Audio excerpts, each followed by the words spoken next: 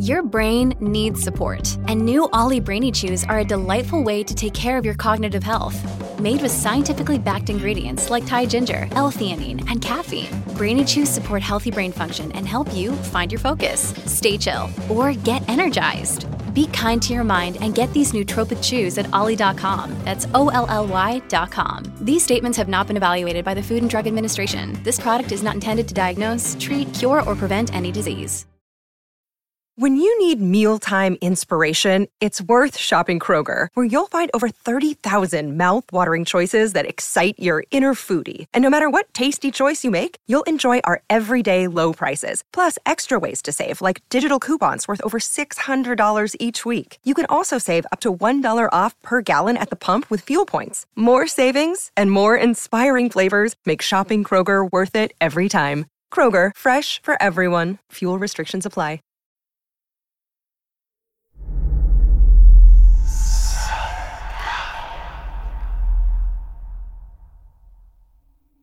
Southern Gothic is a podcast that explores the history behind some of the American South's darkest days, greatest mysteries, and most chilling ghost stories.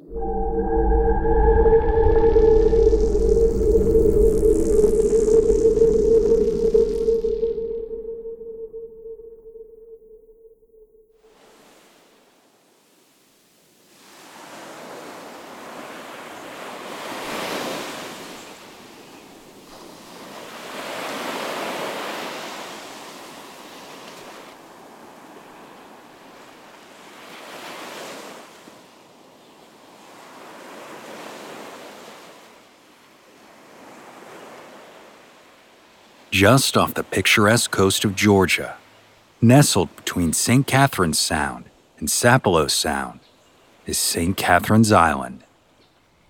Located about 50 miles south of Savannah, St. Catherine's is a part of the long chain of barrier islands off the Atlantic coast, known as the Sea Islands. It stretches approximately 10 miles in length and 3 miles in width, boasting over 22,000 acres that serve as a diverse tapestry of habitats, including pristine beaches, salt marshes, and serene maritime forests. Today, the island is a safe haven for a number of endangered species, and it is privately owned by a nonprofit whose mission is to protect and conserve this habitat. But one of the things that makes St. Catherine's Island so unique is its place in American history as the site of one of the earliest Spanish settlements in North America. A Catholic mission meant to convert the indigenous people who had lived here for almost 5,000 years.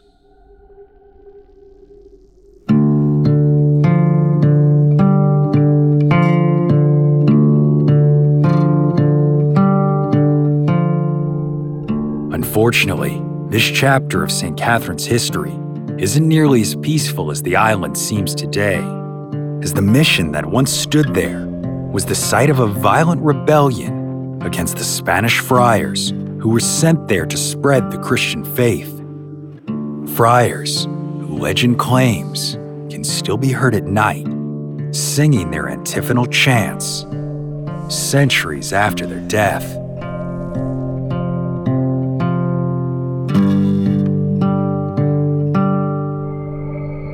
My name is Brandon Scheck-Snyder, and you are listening to Southern Gothic.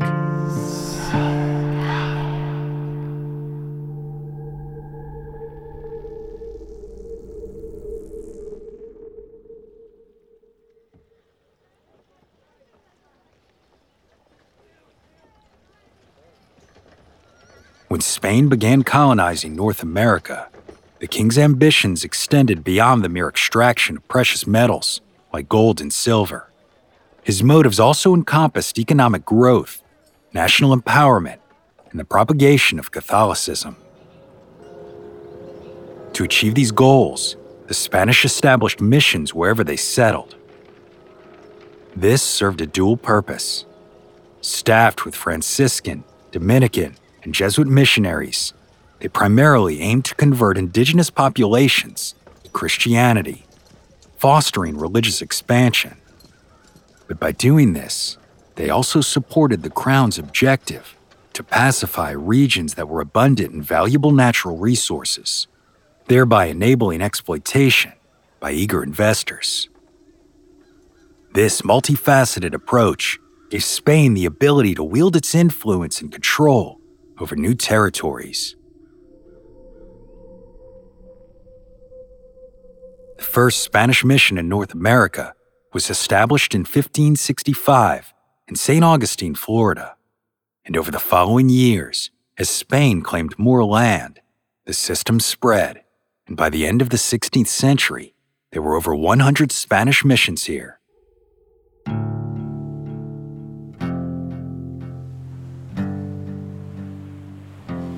Between 1587 and 1680, Mission Santa Catalina de Wale was the northernmost outpost in Spanish Florida, located on St. Catherine's Island in what is now Georgia. When the Spanish arrived on the island, it was inhabited by the Wale people, a Native American chiefdom of the Mississippian culture. The Wale lived on the coast and sea islands of Georgia, including St. Catherine's Island, for at least 5,000 years. And just recently, in 2022, archaeological research uncovered a 4,000-year-old human gravesite there. The Wale first came into contact with Europeans in 1562, but it wasn't the Spanish. It was French explorers traveling along the Atlantic coast. It's said that they maintained good relations with the short-lived French settlement of Charlesfort on Parris Island in what is now South Carolina. But it wasn't for another few years till the Wale made contact with the Spanish after the settlement of St. Augustine in 1565. And of course, when they did, the Spanish attempted to convert them to Christianity, and the territory of the Wale people became one of the 4 significant mission provinces of Spanish Florida. By 1587, a group of 5 or 6 Franciscan friars ran the mission on St. Catherine's Island, and by all accounts, it seems that the Spanish friars and the Wale lived on the island together peacefully. The friars even learned to speak their language. A church was eventually constructed, and the mission seemed to be a success, as not only did the people there convert to Catholicism, but the mission Santa Catalina de Wale became an important source of labor and food production for larger Spanish Florida settlements, like St. Augustine.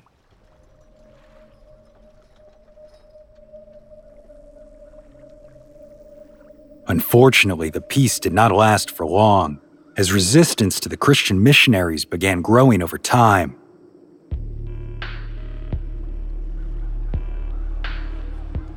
In the fall of 1597, a group of Wale men, organized by Don Juanillo, or Little John, killed 5 Franciscan missionaries in what has come to be known as the Wale Rebellion.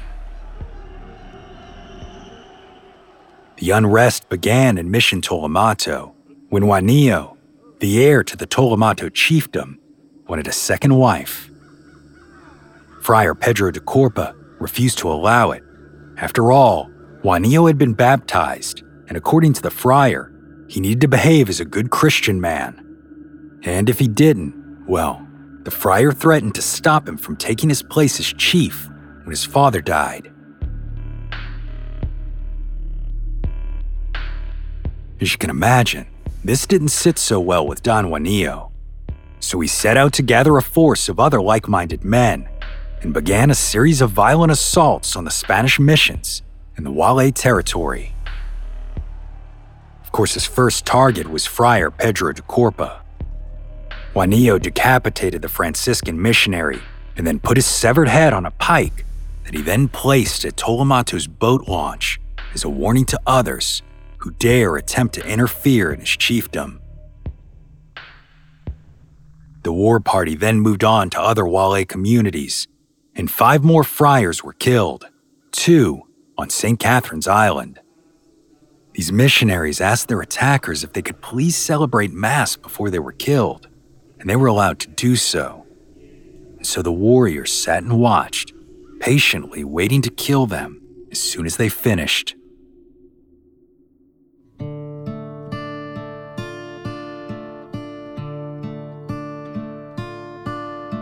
The mission Santa Catalina was eventually reestablished, but the hold that the Spanish had on St. Catherine's Island wouldn't last. After the British began to start their own colonies in North America, Santa Catalina became a bit of a barrier between the Spanish and English territories, and as a result, it began to be threatened by other non-Walais native people, many allied with the British. They attempted to raid the island on several occasions, not only for supplies, but also for men to take as slaves.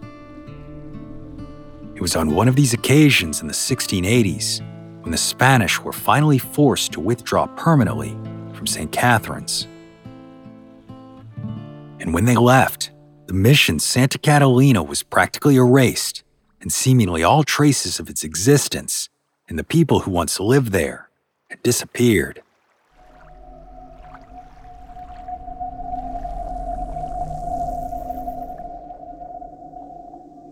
Of course, today, some have claimed to have heard the disembodied sound of antiphonal chants wafting through the air of the Georgia coast at night. Echoes of those Franciscan friars emanating from St. Catherine's Island almost 4 centuries after the mission was abandoned.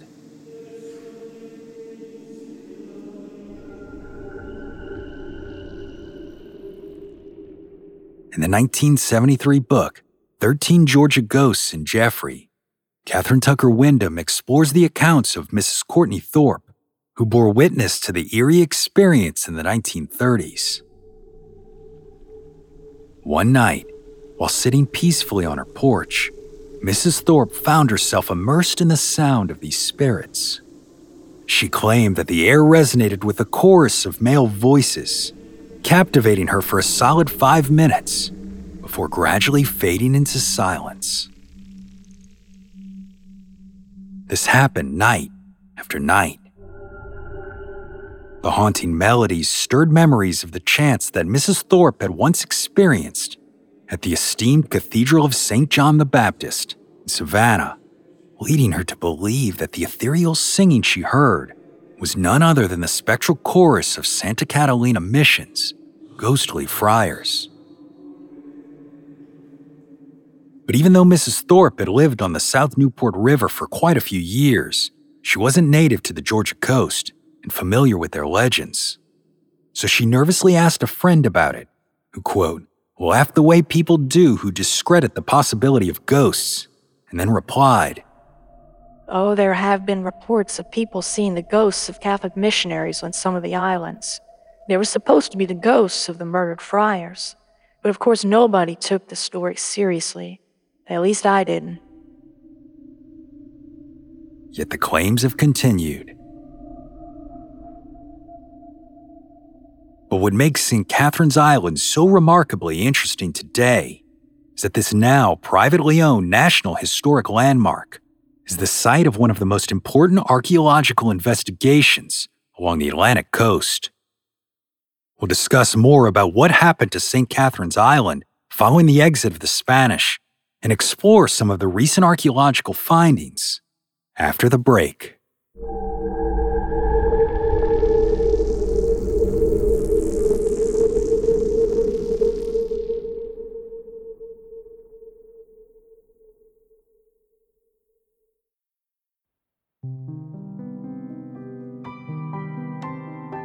As y'all probably know by now, this world is a strange and mysterious place, and things get even stranger when you consider concepts like that of the imposter entities, creatures masquerading behind familiar faces to lure you into the dark. Creepy, right? This is one of the many fascinating ideas that I recently heard explored on the Belief Hole podcast. Every other week, the brothers of the Belief Hole present the strangest true stories with corroborative research and immersive storytelling. From documented cases of near-invisible sky creatures that float hidden in the world just above us, to investigating the very founding of the national parks as a clandestine operation to contain unsettling and monstrous phenomena. Y'all, the Belief Hole is a veritable grab bag of the bizarre. Whether you're hungry for real hauntings or roadside encounters with dogmen, they got you covered. And with their brotherly banter, the guys have a real chemistry and are just weird enough to make you feel like you're laughing in the dark with friends. So y'all join me in listening to the Belief Hole podcast, available on Spotify, YouTube, or wherever you get your podcasts.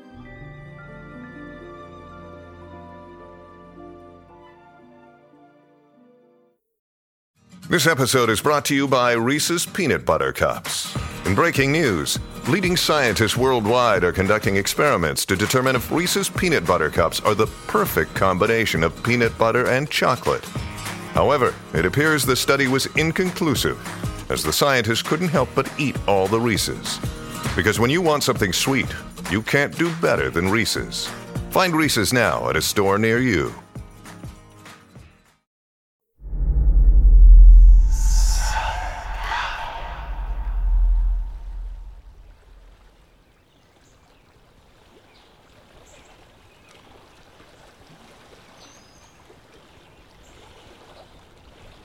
After the fall of the mission Santa Catalina de Wale, St. Catherine's Island became a British territory, and not long after, the land was granted to Mary Musgrove, or Kusaponakisa, a Muskogee Creek woman who played a significant role in the early history of the Georgia colony.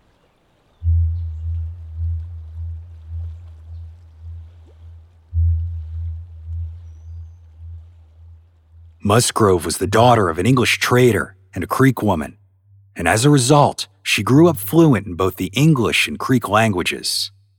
This gave her a unique ability to bridge the gap between the two cultures, and she used her skills to help negotiate peace treaties, trade agreements, and other important matters between the Creeks and the British colonists.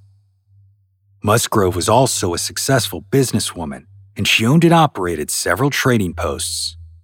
Throughout her life, she was a strong advocate for the Creek people and fought for their rights. Mary Musgrove proudly made St. Catherine's Island her home, and she died there in her house in 1765.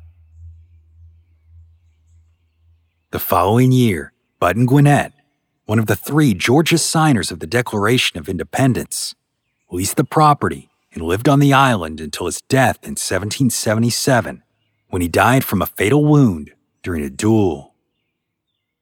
Gwinnett's home is still there today.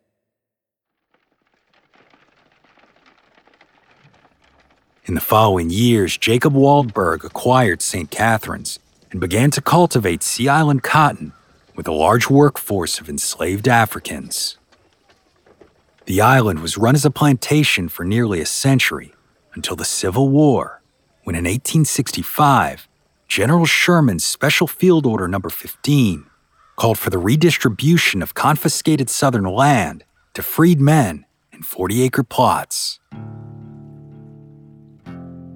So the Federal Freedmen's Bureau appointed an African-American politician named Tunis Campbell to supervise the land claims and resettlement on 5 of Georgia's sea islands, including St. Catherine's. A local government was created, schools were established, and a local militia was even raised to protect this burgeoning African-American community. But in the fall of 1865, President Andrew Johnson revoked Sherman's order and returned most of the land along the South Carolina, Georgia, and Florida coasts back to the white planters who had originally owned it. The federal government then sent Black United States soldiers to evict Campbell and the others from St. Catherine's, knowing that they wouldn't fire upon other Black men. So the island once again served as farm and ranch land.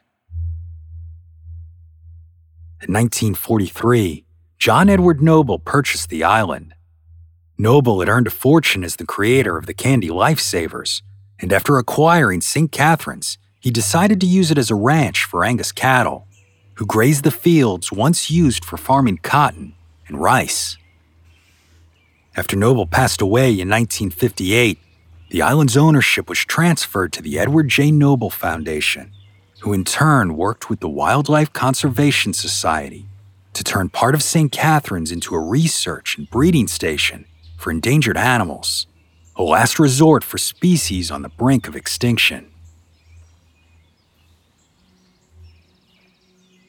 Today, this work continues, and it is privately owned by the St. Catherine's Island Foundation. Its interior preserved for charitable, scientific, and educational purposes. Over the years, a wide array of animals could be found on St. Catherine's, from cattle to kangaroos.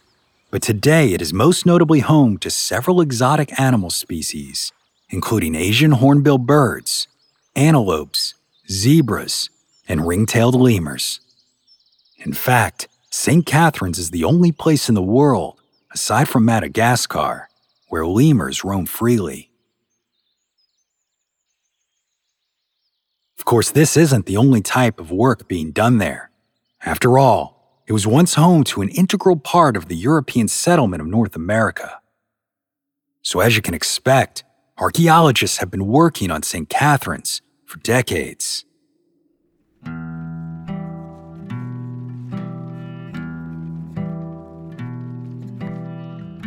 David Hurst Thomas, the curator of North American archaeology at the American Museum of Natural History in New York, found the lost mission in 1986 after over a decade of searching. What they found was a mission that was carefully laid out and constructed on a planned town grid. They uncovered the remains of a church, friars' quarters, a kitchen, wells, a churchyard, and part of a Wale settlement that had been attached to the mission itself.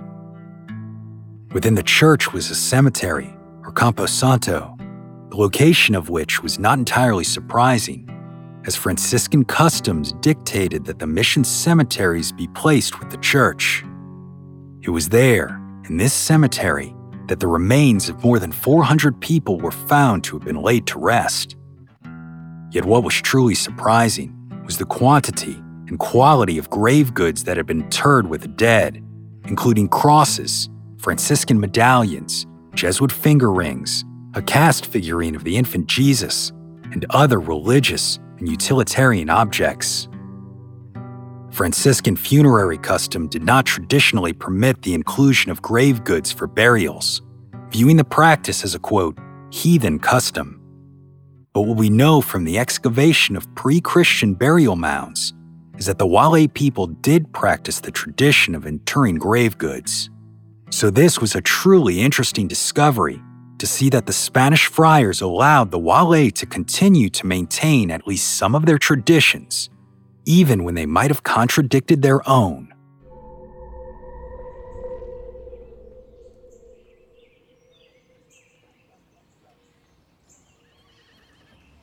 The unearthed remains also indicated that there were two stages of Spanish mission occupation on St. Catherine's.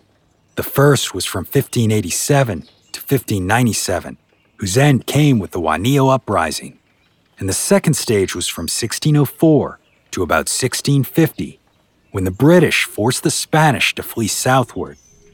They also confirmed another important discovery, that Spanish missions existed in Georgia nearly 2 centuries before they did in California, and Santa Catalina was in fact the first planned Spanish settlement in the state.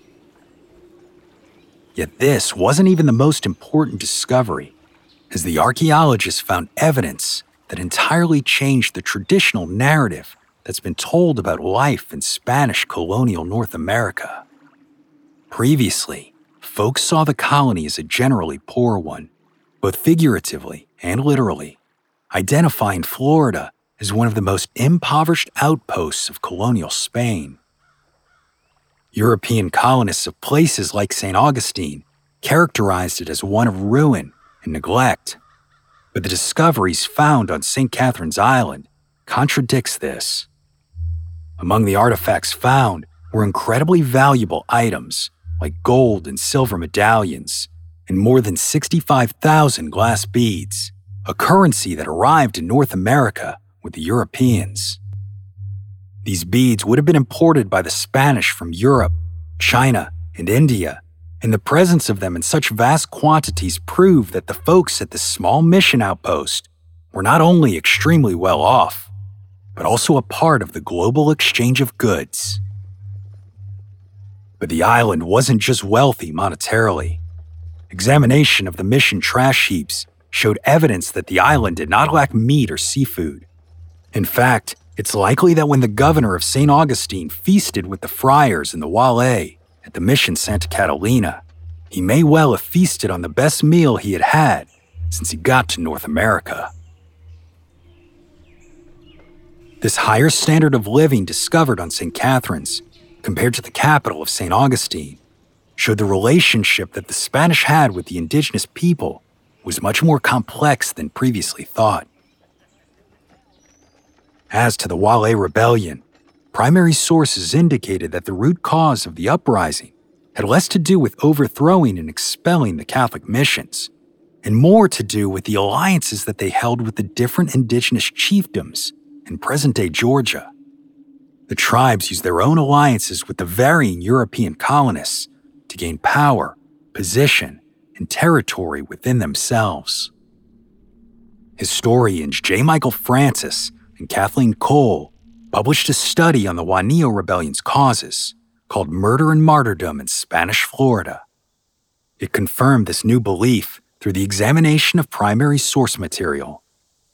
It seems that despite the perception of European supremacy, the reality was that the indigenous tribes held significant power over the Spanish at this point in time, and that if the Spanish had any hope to maintain their North American colonies, they needed to ally with the indigenous people, relying heavily on tribes like the Valais for both food and protection from the British. And how exactly did the Spanish do this? The use of diplomatic gifts like European glass beads.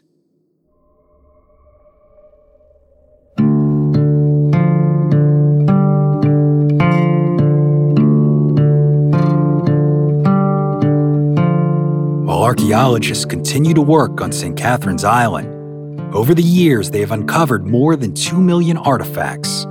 And today, 12 palm trees mark the spot where the mission compound once stood. A reminder of the friars who once lived there alongside the Valais people. Friars who might just still be singing their antiphonal chants to this very day.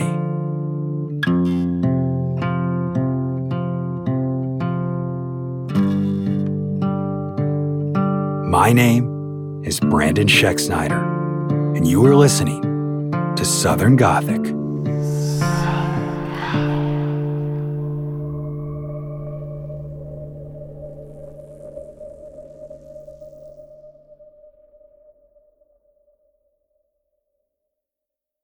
Southern Gothic is an independent podcast produced by siblings Brianne and Brandon Scheck-Snyder. If you're a fan of the show and would like more content, be sure to join us over on Patreon or become a premium subscriber on the Apple Podcast app. There, you'll receive access to both ad-free and monthly bonus episodes. This show is also a member of Airwave Media, a podcast network that features some of the leading storytellers in audio entertainment, including other chart-topping podcasts like Redacted History and Historical Blindness. For more info on Southern Gothic, be sure to visit southerngothicmedia.com today. And as always, thanks for listening. Lucky Little Shacks. What's something you learned in history class that you feel like wasn't the whole truth? Better yet, what's something you didn't learn at all that was omitted completely?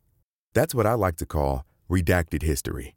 My name is Andre White, the host of the Redacted History podcast, the place where history's forgotten events, heroes, and villains get their story told, one episode at a time. The Redacted History podcast. Real history never dies. Stream the Redacted History podcast on Apple Podcasts, Spotify, or wherever else you get your podcasts. Hello, my name is Matt, host of the Pirate History podcast. Pirates rank among the most mythologized and romanticized of all historical figures. It can become easy to forget that pirates were real people that had real-world concerns. If you like tales of high-seas adventure, daring do, and also want to learn more about who Blackbeard supported to be king, you can learn more about all of that at the Pirate History podcast.